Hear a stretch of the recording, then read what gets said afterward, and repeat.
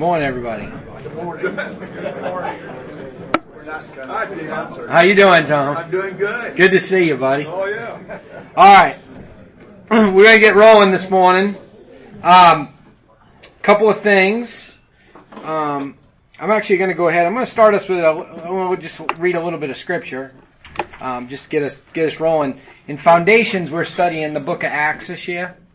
And so we just started the book of Acts, and we're studying, about the early church and trying to get some direction on how to be the church. And was reading this and thought about the men's breakfast and figured I might share it with you this morning. So, and it's Acts 2, verse 42. It talked about the fellowship of believers. They devoted themselves to the apostles' teaching and to fellowship, to the breaking of bread and to prayer. Everyone was filled with awe at many wonders and signs performed by the apostles. All the believers were together and had everything in common. They sold property and possessions to give to anyone who had need. And every day they continued to meet together in the temple courts. They broke bread in their homes and ate together with glad and sincere hearts, praising God and enjoying the favor of all the people. And the Lord added to their number daily those who were being saved. And when I read that, I thought about the men's breakfast, and I thought about, that's what we do, we get together and we break some bread. We don't do it every day, but every month, right? We're on the right path. We're making progress. We weren't doing that before, so. I'm a slacker, I guess. I gotta get this thing going. But we're breaking bread, and I just pray that, and we're eating together, and I just pray that today, and each time that we meet, we'll have glad and sincere hearts.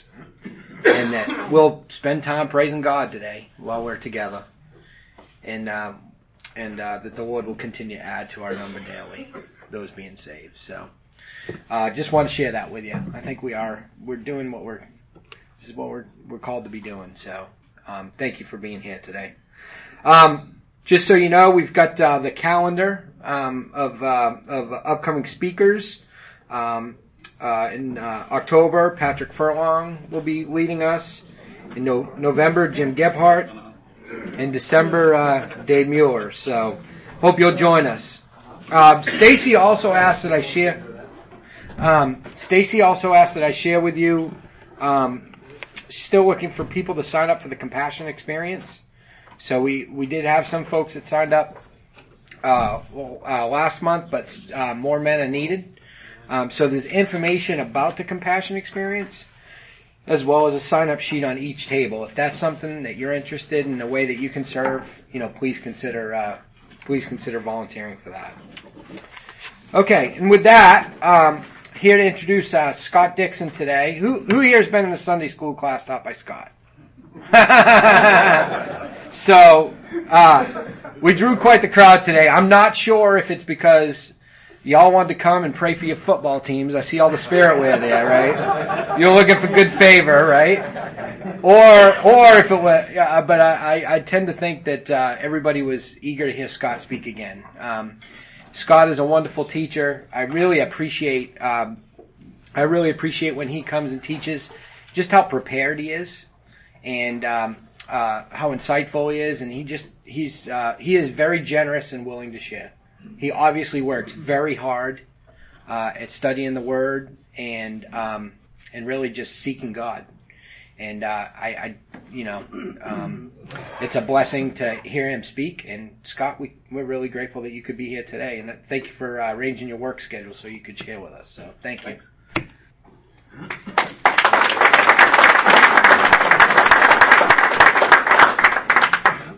Y'all notice I don't have my crutch. Greg Davidson busted on me. He's like, so are you going to use your crutch, all your PowerPoints? And I'm like, no, I'm not. So I'm not.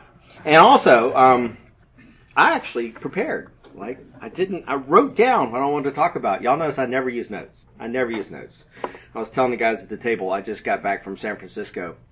I had to do a 6-hour class and film it, so speak for 6 hours to an empty room. And be excited the whole time. and the production guy was like, well, do you need a place for your notes? I'm like, notes? It's only a 6-hour class. I don't need notes. So. But Thanks for having me this morning, and I am glad that I was able to work things out. Y'all know I travel all the time, and I think it's just a matter of if you plan it far enough in advance, you can mark things around it. And that's actually a kind of a apropos to some of the things I want to talk about today. It's one thing to teach a Sunday school lesson where you have a topic that you're going to talk about. And it's another thing to talk about kind of your story, and that's a different sort of a thing. And I thought that's a more helpful thing, and that's really what we like to do here, is to talk about ourselves, and to talk about how did I get to where I am, and how have I felt the movement of God in my life. So that's what I'm going to do. And I think that I heard a quote as a part of an Adam Hamilton lesson that we just did in our class recently that really stuck. St. Anselm said that theology is faith in search of understanding. And that made a lot of sense to me. And that's kind of like the journey that we all stay on. So that's sort of where I start with. Another quote that comes out of the early church, a little after Acts, right? 3rd century. There never was when he was not, right?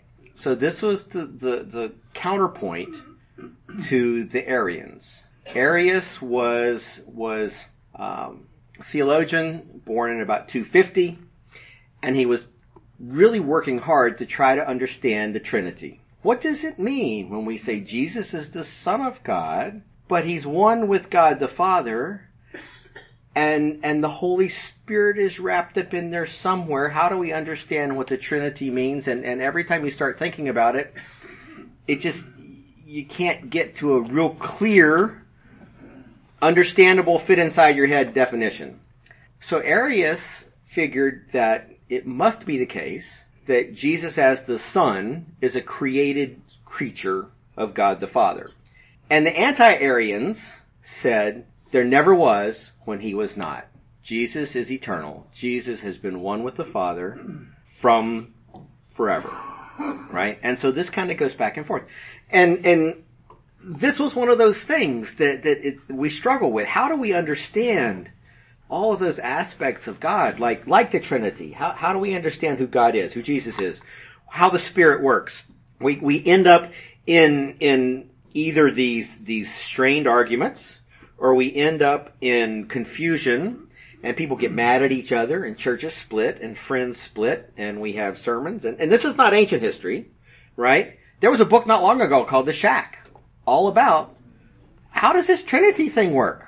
And this is only one example of the sorts of questions that break your head, right? They're really hard to fit inside your head. And so I think that one of the things that has been important to me is learning to understand that if we don't look back at how our forefathers and foremothers in the faith thought and understand and knew Christ and knew their experience of God, then number one, we're likely to go down a path that isn't where we intended to go, but it's also going to lead us to an incomplete understanding, right? We rely on them and their experience as the church to help us to understand and to know Christ. Now, at the end of the day, we still get things like, how does this work, right? And so we come up with paradoxes all the time. So often our understanding of God is rooted in a paradox, something that we can't make a logical sense of, right? I mean, there's simple things like if God is all-knowing and all-loving and all-powerful and all-just, I can't make sense of those at the same time in my mind without coming up with strange rules about that force God into a box. So I think that we have to look back and we have to rely on what the church has taught us. Now, part of the Arians was we have come to understand their view as heretical, right? And the old heresies are nothing that has gone away. I mean, you watch all these shows on TV, and I kind of call it the heresy channel rather than the history channel sometimes, because of the things that come on. Oh, the excluded books of the Bible. Oh, what about Jesus' wife and stuff like that. And the thing is that it's not that it's all about, oh, we have to follow the rules because the rules are the rules. It's that we've learned together as the community of faith, and God has revealed God's self to the community, and that if we set down the path of it's me and Jesus and that's it, and all that I know is what I know, then we're going to fall short, right? We actually had I'm not going to say an argument, but a difference in one point in our Sunday school. We had some folks who didn't like the fact that we did Bible studies that brought in different writers' points of view, right? Because they said, well, that's just opinion. I'm like, well, isn't what you read and say opinion too? And these are opinions based in years and years and years of struggle and prayer, right? So we learn from each other. That's why we come here today, right? That's why we're here this morning, is so that we can learn from each other. But another thing with this whole idea of this is the rules and the rules are the rules, if we fall into that trap, of how I have to understand, if I try to come up with a complicated argument, then it feels like to me, and this is a thing that has come a long time for me to begin to understand, that I'm putting a box around who God is, right? If I start constructing a strong argument that says, this is how the Trinity must work, or this is how God must be, I'm essentially limiting who I'm allowing God to be for me, right? And then, when I start approaching things that way, and saying that if you really want to be part of my community, you have to understand things my way, you're putting up walls, and you're having very technical, churchy discussions that exclude everybody on the outside. But when you allow God to be God, God opens that circle up, rather than putting the wall up. The mystery of God is what grows the circle. That mystery is bigger than we can fit inside our heads. And the rules shrink that circle when we say you must follow these rules to be part of my community, like the Pharisees. Then you're shrinking the world that God can live in and the impacts that God can have on you. So there never was when he was not. I kind of view that as a statement about how I feel. I can never remember a time when Christ was not part of my life. From my earliest days, our family taught me about Jesus' love, and it taught me that this is the way it is. It's just the way it is, right? I can never remember a time when Jesus wasn't a real part of every day. I can never remember a time when our family didn't share that openly all the time, even to the point where it was just a part of every day. So my mom is crazy. You have to keep this in mind. One day, my little brother is minding his own business. He's laying on the floor watching TV. My mom comes walking in, and he's in high school, mind you. And she says, today we're going to learn about baptism. Some people do baptism by sprinkling. Others do baptism by pouring, and she pours a glass of water on him. This is my mom, right? I mean, and that was just a normal sort of a thing. You would kind of, and if you didn't have the context of having a foundation in Jesus, that would have been completely weird. Now, it was kind of weird, but it wasn't. It wasn't as weird as the day that Mom wasn't thinking really well, and she was stirring her tea, and then my poor little brother, and then she goes, "Is this hot?" and puts a spoon on his neck, and it leaves this big old red welt right here. And then my brother, not thinking clearly, when he got to school, says, "Where did that big red thing on your neck come from?" And he goes, "Oh, my mom did that." Yeah, that went over well. But there never was when he was not, right? So, and it goes all the way back. My parents, my grandparents, my granddad. I mean, some of the earliest things I remember is, and I think I'm turning into my granddad. I remember he taught Sunday school for 40 years. And whenever I was visiting, we got up early and went to church and turned the lights on and turned the heat on before everybody got there to get it ready, you know. My other grandparents sang in the choir forever, and when they were retirement age and their kids, I mean, I was in high school at that point. Somebody needed to run the youth group, they signed up, you know. So that's just kind of the world that I always grew up in. Now, my parents were really young when I was born. Mom was 19, right? Mom went off. And Mom and Dad met Mom's freshman year. Dad was a junior. And then they got married before senior year. And I was born right after Dad graduated. So Mom was 19 when I was born. The relationship that we had when I was a little guy or when I was in high school or in college is different than the relationship we have now. Now we're good friends, right? My dad and I vacation, just the two of us. We're planning a trip right now. We've decided to invite my brother this time.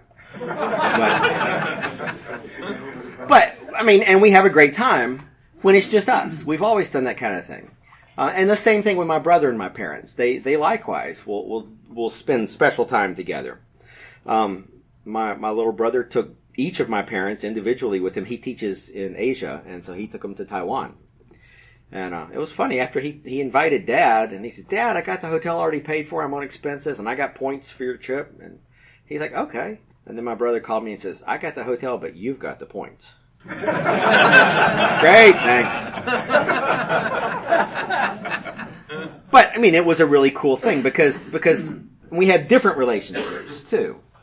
My brother and my mom tend to do more together, whereas my dad and I tend to do more together. And I don't think my brother had ever gone on a vacation with just him and my dad. And that was great. I was perfectly happy to send them. I was also surprised they didn't kill each other, right, in 3 weeks in China. But it was, that's the kind of, you grow and you change in your relationship as you go along. And as you get older and become adults, you can become friends with your parents. But they're still parents. And it's different than your friends who have always been your friends, right? Gregory of Nyssa was a monk in the 6th century. And he talked about that kind of relationship that we might have with God. He says that you may begin your relationship with God out of fear of punishment, right? And you have that relationship because you're afraid of what might come. This is kind of like hell insurance, right? And you can grow to the point where that relationship may be more rooted in desire for a reward. So we've gone from insurance against hell to looking for the reward of salvation. I want to get to heaven. He says only in the final stage is it a relationship based in being a member of God's household, a friend of God, right? And I think that's really powerful. That feels like the kind of relationship that we have, that we can be members of God's household. But even then, that's not friends between equals. It's not friends between equals. It's intimates. But God is still God, and I'm not. I'm not, right? It's like being friends with your parents. They're still your parents, and still have that special place. One of the first things that I remember as part of my Christian life is my second grade Sunday school teacher. We were at First Methodist Church in Jackson, Tennessee. And oh, by the way, have y'all ever done any studies with Jim Moore? Any of the 9,000 Jim Moore books? He was kind of the Adam Hamilton before Adam Hamilton. He was our associate pastor at this point. And his kids, his daughter used to go here, didn't she? Jody was a member of this church for a while. But my second grade teacher, Ms. Williams, she taught us over and over, love God, love others, love yourself. She boiled it down that simple. That was it. Love God, love others, love yourself. And by making it simple like that to these second graders, it's stuck. It always stuck. That has been one of the core things to me. Love God, love others, and don't forget to love yourself too, right? Because we're all created in God's image. God created all of us. And, you don't think about it as a second grader. A few years back, I was thinking about that, and all I knew is she's Ms. Williams, right? And then we moved away, and so I got in touch with the church to try to find her and tell her how much it had meant to me. And it turns out that she had died a couple years previous, but they said that she taught little kids Sunday school for 1,000 years, right? But think of all the people that she taught. Love God, love others, love yourself, right? Mom played piano for a class in that church that was a bunch of old guys that had started out together as second graders, and I think it was second graders, and their teacher had promoted up with them, and now the class was all in their late 80s and had been together for 75 years, right? So that's kind of cool. That was kind of cool. Dad sang in a men's choir there, and there was a guy in the choir for Sunday night church. They had the men's choir. There was a guy in the church that, in the choir, his name was Chico. Chico was a professional wrestler. And he would take the bus home from Knoxville, the overnight bus on Saturday night, so he could be there for church on Sunday. And that was always, those are the sorts of things that mean a lot. And they're, outside of what can we figure out and explain.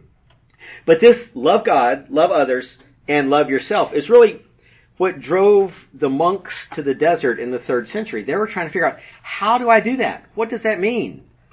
What are the limits of that? Now, the Pharisees, when they saw the law, made limits and said, okay, here is how far you can walk, and it still means you haven't worked on the Sabbath. Here's what you're obligated to do. And Jesus over and over tells us that these obligations are not even the bar on the bottom, right? We have to understand that it's a whole, all of us kind of a thing. And the other part of that, though, was don't forget the last one. Love others and love yourself, because we're all created in God's image.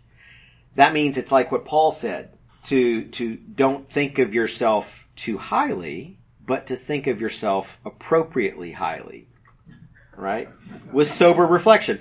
Paul was real clear about this. He wasn't saying, don't understand yourself to be dirt. He says, understand that you're created by God, in God's image, and are therefore worthy. But so is everybody else, including those people that you can't stand. Right? And bear that in mind as you deal with people. That forces you into this humility. Right? Because we have to have a sober assessment of ourselves. And that was the thing that my parents always taught me. Understand who you are. Right?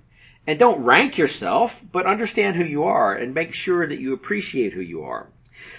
The Psalms tell us that we're wonderfully made, right? And we need to not forget that. And I guess it's funny for a little kid, but I remember too, from being a little kid, one of my very favorite passages has always been from Isaiah 6, right? In the year that King Uzziah died, I saw the Lord high and lofty on his throne, and around him were the seraphim. And his train of his garment filled the room, and above it were the seraphim. And with two wings they covered their eyes, with 2 wings they covered their feet, and with 2 wings they flew. And they cried one to another, Holy, holy, holy is the Lord of hosts. The whole earth is full of his glory. And the posts of the door were shaken by the voice of him who cried out, and the house was filled with smoke. So I said, Woe is me, for I'm undone, because I'm a man of unclean lips, and I dwell in the midst of a people of unclean lips. For my eyes have seen the King, the Lord of hosts. Then one of the seraphim flew to me, having in his hand a live coal which he had taken with tongs from the altar. And he touched my mouth with it and said, Behold, this has touched your lips. Your iniquity is taken away, and your sin purged. Also I heard the voice of the Lord saying, Whom shall I send, and who will go for us? Then I said, Here I am, send me. And it's weird. I mean, little kids usually are doing like Noah's Ark and stuff like that. But I remember Isaiah 6 from forever. That was always one that struck me. It was this huge picture. God's holiness filling the place. It's all so mysterious, but it's also comforting at the same time. Because it's a picture to fill you with awe, but to know that God is near, right? And it feels very vulnerable. Isaiah clearly felt very vulnerable in this situation. But he also felt very confident in the presence of God. Because when God said, Who will go? He said, Me, right? And the thing is, I've always thought that this maybe had a point for me. And I've struggled to figure out what the send was forever. What is it that the send is? And I think that I'm kind of coming to understand that it's not a thing. It's an over and over thing. It's listening to the next thing that you're sent to do, to figure out what is the thing that I need to do now. I didn't want to start teaching Sunday school. I didn't want to start teaching disciple. But enough people said, you ought to do this. I thought, oh, what the heck, I'll give it a try. Because previously when I tried it, it was a bad thing. But I think that's because it was high school. I got tagged to lead all of the high school kids for a year in a church I was in Pennsylvania. And I learned. And you learn by listening. And I learned that teaching kids is not my thing. At all. None of it. But I really enjoy being a part of those adult discussions, right? And so it's a matter of who. But even then, it was answer a call. I mean, I remember that when I got rooked into that, our pastor come over to my house for dinner, and he's like, I think you'd be really good at this. You ought to do this. And I think he was desperate. But it's listening and then responding to that call, listening like Isaiah did, and responding to the call, even in that vulnerable moment, because you know that you have the confidence of God calling you to do it. So one of my favorite hymns, kind of along that same line, is Holy, Holy, Holy. And it captures to me that big mysteriousness, not only kind of the Isaiah picture, but it also to me captures that kind of Revelation 21 picture of the new creation. And I can remember being in my grandparents' churches. I can remember being with my dad's parents in Fort Smith, Arkansas. I can remember being in a little tiny church with my mom's parents in Wilson, Arkansas, and standing with them and singing. And you can hear them. You can remember hearing them. And it was kind of weird. After my mom's parents had died, when we would sing this song, I could always hear them with me. When we sang that, I could hear my granddad's on this side, because he always sat on the aisle, and my grandmother on this side. I could hear them as clear as when we were there, right? And that was a special thing to me. And I'm not calling out, any kind of ghosts or spirits, but that was a time it feels like that the boundaries between here and heaven get rubbed thin, right? And you feel these mysterious things. When Kathleen and I were married, we chose to have that hymn as a part of our service so that my grandparents could be there, And that was important to me. It was really important to me.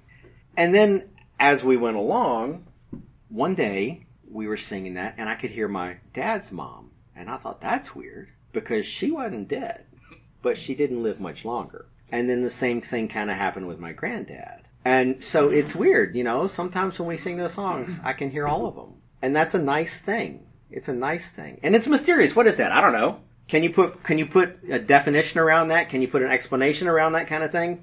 Or is it kind of that God moment, where you feel the love that you've always felt and that guidance that you always got from them? It's kind of like, what are you going to do with it? Well, there's not much you can do it. You can either throw it away and disregard it and say it didn't happen. Or you can kind of embrace it and embrace the mystery that goes along with God. Mystery is an important thing. If you try to come up with rigid explanations of everything, it's always going to fail. It's always going to fail. Moses tells Israel in the Shema how they need to relate to him in a way that just blows the big mystery up in a big way. Hear, O Israel, the Lord is our God. The Lord is one. You shall love the Lord your God with all your heart, all your soul, all your strength. With these words which I command you today shall be in your heart. You shall teach them diligently to your children. You shall talk of them when you sit in your house, when you walk by the way, when you lie down, when you rise up. You shall bind them on your hand, and they shall be as frontlets between your eyes. You shall write them on the doorpost of your house and on your gates. This is like that. Don't be shy. Don't be shy about talking about God. Don't be shy about talking about God at home, with your kids, with your family, when you're out. It's who you are, right? Do it. And like my mom pouring water on my brother. It was part of our everyday, right? And I think that don't be shy about it is something that we need to take in. I have a customer, B&H Photo. Have y'all ever bought anything from B&H Photo? Have you ever tried to buy anything from B&H Photo on Friday night? It ain't happening. It ain't happening. I went up to visit these guys. The whole company is Hasidic Jews. You walk in, the coat rack is full of big black coats and big black hats. I was like, how do y'all keep those straight? I mean, they all look alike, and they're all with ringlets and tassels. And at every door, as you come out of the elevator, as you walk into a room, there's a mezuzah. You will bind this on your doorposts, right? Not all of them are Hasidic Jews. Their manager is this big Indian guy who wears really bad plaid suits. Right? And it's really funny. But, but that's, that's how they are. And when you go to make a purchase on the website for B&H Photo, and it's Friday afternoon, it says, we'll save your shopping cart and we'll send you a text alert once it's no longer Sabbath. Right? And they're a big company. They're a big company. And they're doing great at it. But they're not going to compromise. They're going to embrace what Moses told them to do and how they know that mystery of God, right? And I think that's pretty cool. So this whole idea of love God, love others, love yourself. Ms. Williams talked about it. And we kind of hear that other places, right? The Pharisees had heard that Jesus had silenced the Sadducees. They gathered together. Then one of them, a lawyer, asked him a question, testing him. They said, "Teacher, which is the greatest commandment of the law?" Jesus said to him, "You shall love the Lord your God with all your heart, with all your soul, and with all your mind. This is the first and greatest commandment. And the second is like it. You shall love your neighbor as yourself. On these two commandments hang all the law and the prophets. Love God, love others, love yourself." But one of the other things that comes out of that, to me, is this sounds like the basis of a proof, right? On these two commandments hang all the law and the prophets. This is like the axioms that start out a proof. And that if I start with that, I ought to be able to reason through and figure out the rest of the law and the prophets. Jesus said so, right? So we can get to that place. And so if I start with love God, love others, love yourself as the assumptions, I can reason through and get to things. Well, it sounds that way, and kind of as a reason-based guy that appealed to me. And we get to this paradox that we started with of there never was when he was not, and we trying to figure out all of what does that mean, and then we try to reason through how we need to be based on what Jesus says, and we end up with, again, these paradoxes. You know, the little kids will say, if God is all powerful, can he make a rock so big he can't pick it up? That's a simple statement, right? And it's a perfectly reasonable statement. If God is all powerful, then, okay, but I can't make sense of that. And so these sorts of things really baffled me for the longest time, that we always got to these confusing, either convoluted arguments, right? So you go try to read, a seminary paper and it's this technical argument, or we run into an unexplainable. And I think that what happens is that, like I said, when we do this, we box God in. We limit who we allow God to be. Maybe it's a cultural thing. Maybe it isn't. Jim Fleming. Y'all know Jim Fleming? Down at Biblical, and they changed their name. Used to be Explorations and Antiquity. Now they're they have a new name. Down in LaGrange, where, if you haven't been there, go. It's in LaGrange. Yeah. Jim has been here several times for conferences, and he talks about the difference in the Eastern approach and the Western approach. And he talks about how we as fundamentally rooted in Greek reason try to make descriptions that are precise and make precise arguments and try to be complete when we describe something. In the East, when they describe someone or let you tell you about someone, they tell you about who someone is by what they do, right? They make qualitative statements that are neither intended to be complete nor are intended to be consistent, right? So you talk about the different aspects of someone, and all of those together paint a big picture, right? Think about Jesus in his I am sayings. I am the good shepherd. I'm a light. I'm the light. And think about the way that God is described in the Old Testament as a rock. God's not a rock. God is for us like a rock, right? And so these things are a difference in how we approach our worldview. And that broader way, I think, helps. It helps us to understand things better. It helps us to embrace that mysterious and that paradoxical and those things that we can't make real arguments for. It helps us not to put things in a box, right? Now, kind of a side note, it feels to me, and this is just a side note and is probably a better discussion for another day, that part of this inability to fully describe our experience of God is part of what keeps us from being willing to share it with other people and being willing to talk about it all the time in our daily life. We're afraid that when we talk to somebody, we'll get to the I don't know. And if they're not a faithful person, then that will turn them off. Or we'll get caught in some game of gotcha with somebody. So we don't start that, right? But that's another day. So, like I said, I'm kind of this reason kind of guy. I have 2 degrees in computer science. I've been a computer guy for, I don't know, a million years. I bought my first PC in 1979, and that's kind of where I come out of. But I have, over the years, figured out that whole logical explanation of things falls very short. And that it doesn't satisfy. It's not a satisfying thing. And it really came home to me when I was in a graduate logic class one time. I was in a math class, and we were studying about Kurt Gödel. Now, he was a logician in the 20th century, and he was trying to understand about what are the limits of what we can do with a mathematical proof. What can we prove? What can we understand? And so he came with two key theorems that, to me, went far beyond just the limits of describing what I can prove in a mathematical way. First, he talked about completeness. Let me get a pen.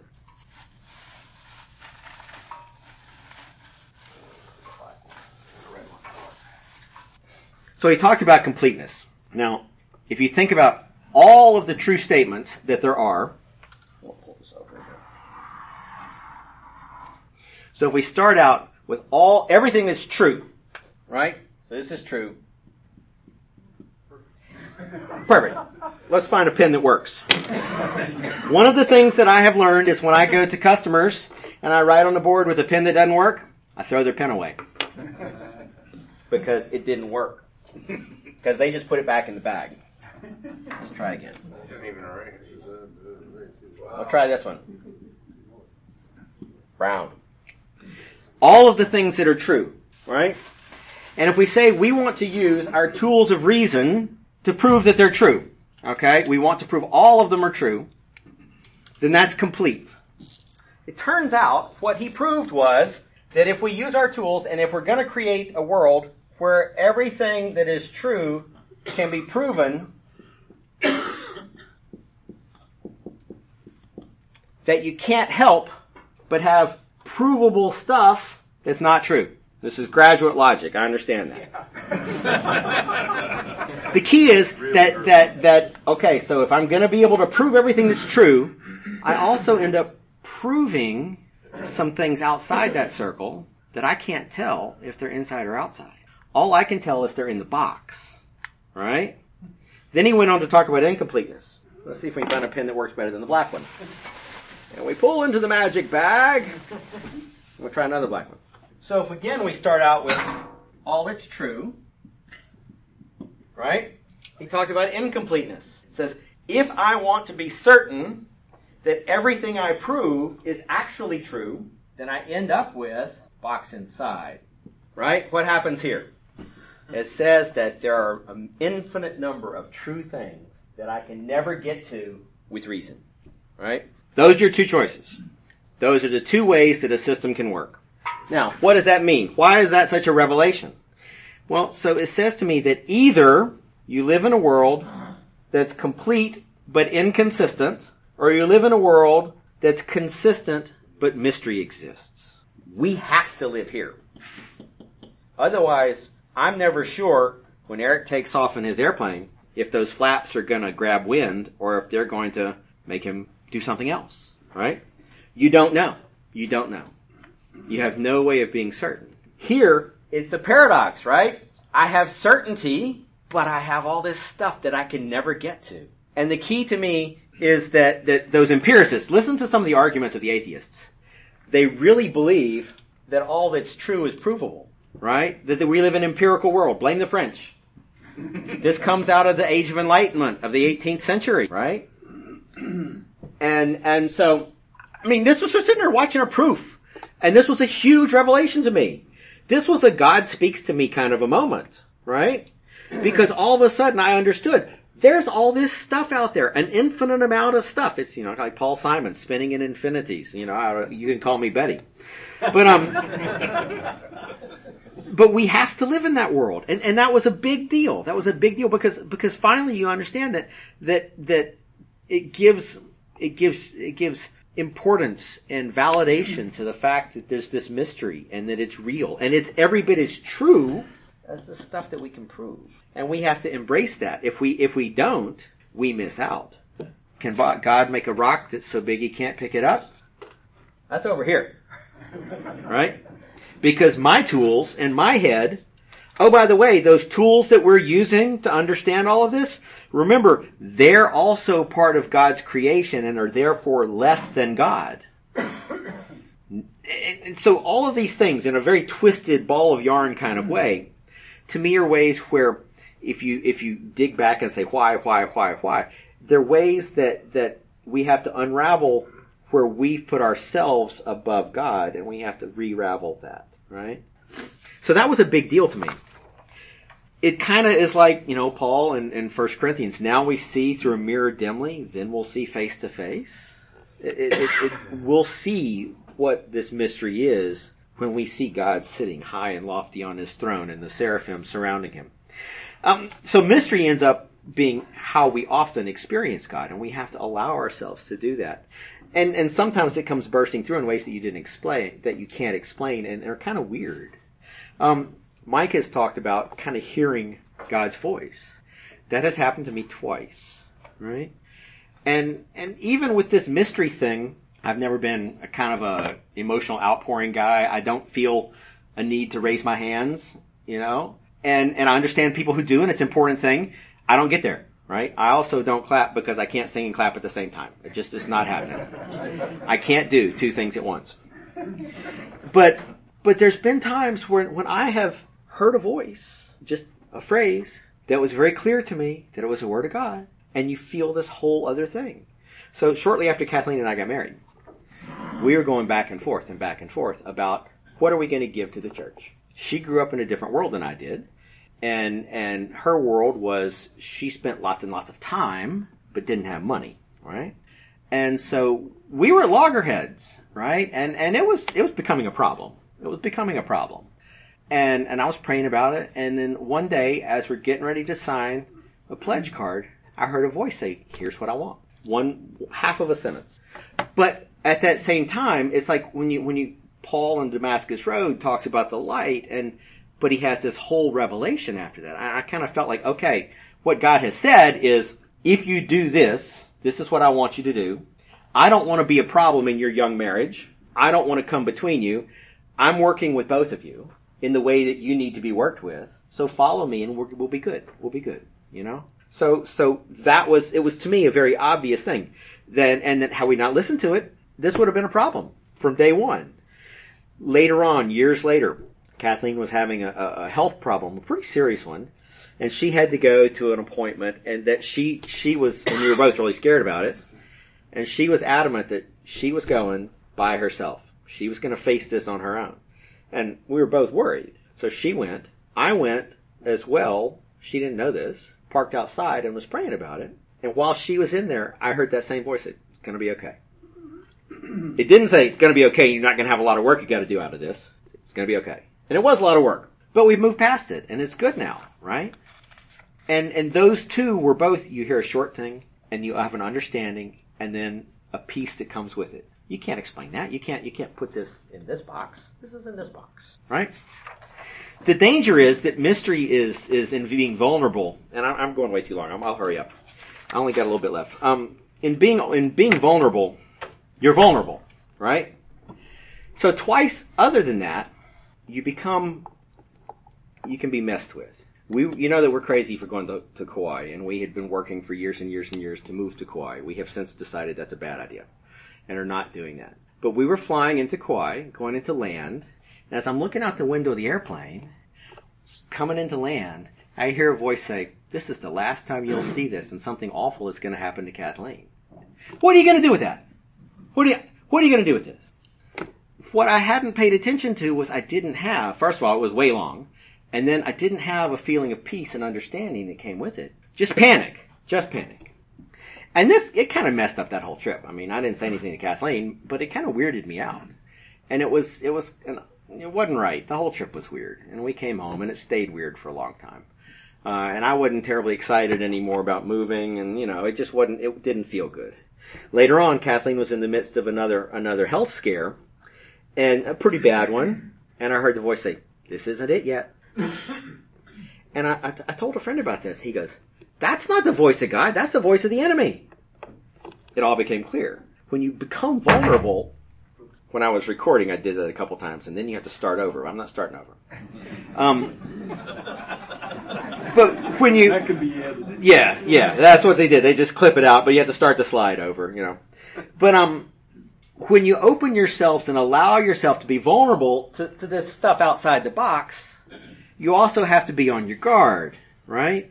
You have to be on your guard to make sure that mystery is God's mystery. Paul tells us in 1 Thessalonians, do not quench the spirit, don't treat prophecies with contempt, but test them. Hold on to what is good, reject what's evil. So I guess kind of to head towards a close. Y'all know Oswald Chambers? He wrote My Utmost for His Highest. Go read his biography. We got a copy down in the parlor. It's outstanding. Outstanding. He had a saying that really, where he was embracing this mystery, right? He said, trust God and do the next thing.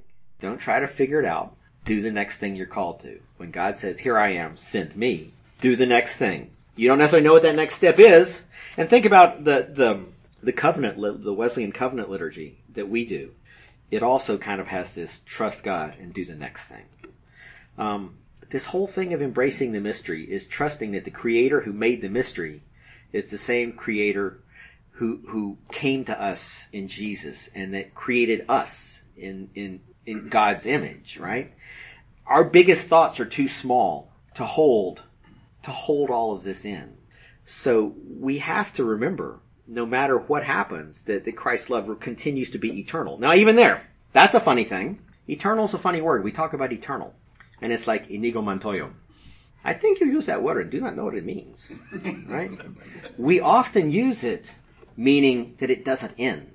Eternal means it doesn't begin either. Right? So when we say Christ's love is eternal, that's really what it is. It never was when He was not. All along, Christ has always been there. God has always been there, together with the Spirit as one that we really can't ravel out, and we don't need to. We don't need to. And the communion liturgy says it, you know, and this is what's the mystery of faith. We use this in our liturgy. Christians all over the world, all over time have used this. And the mystery of faith always comes down to Christ has died, Christ is risen, and Christ will come again, right? And that's a mystery. And so we have to not allow ourselves to be boxed in, to be limited in who we let God be. We have to go big, right? And, you know, things in my head go in different directions and everything connects to something else. But I think that go big and allow God to be who God is has been an important thing for me. So, let's pray. Gracious Lord, we do thank you for this time where you bring us all together and help us to support one another, to share our stories so that we can learn from each other. Help us to share in your work and to listen closely so that when you do say, who will go, we can say, send me. In Jesus' name, amen. Amen.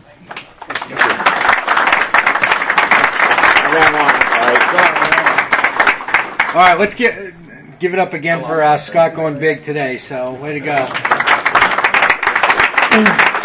Awesome stuff.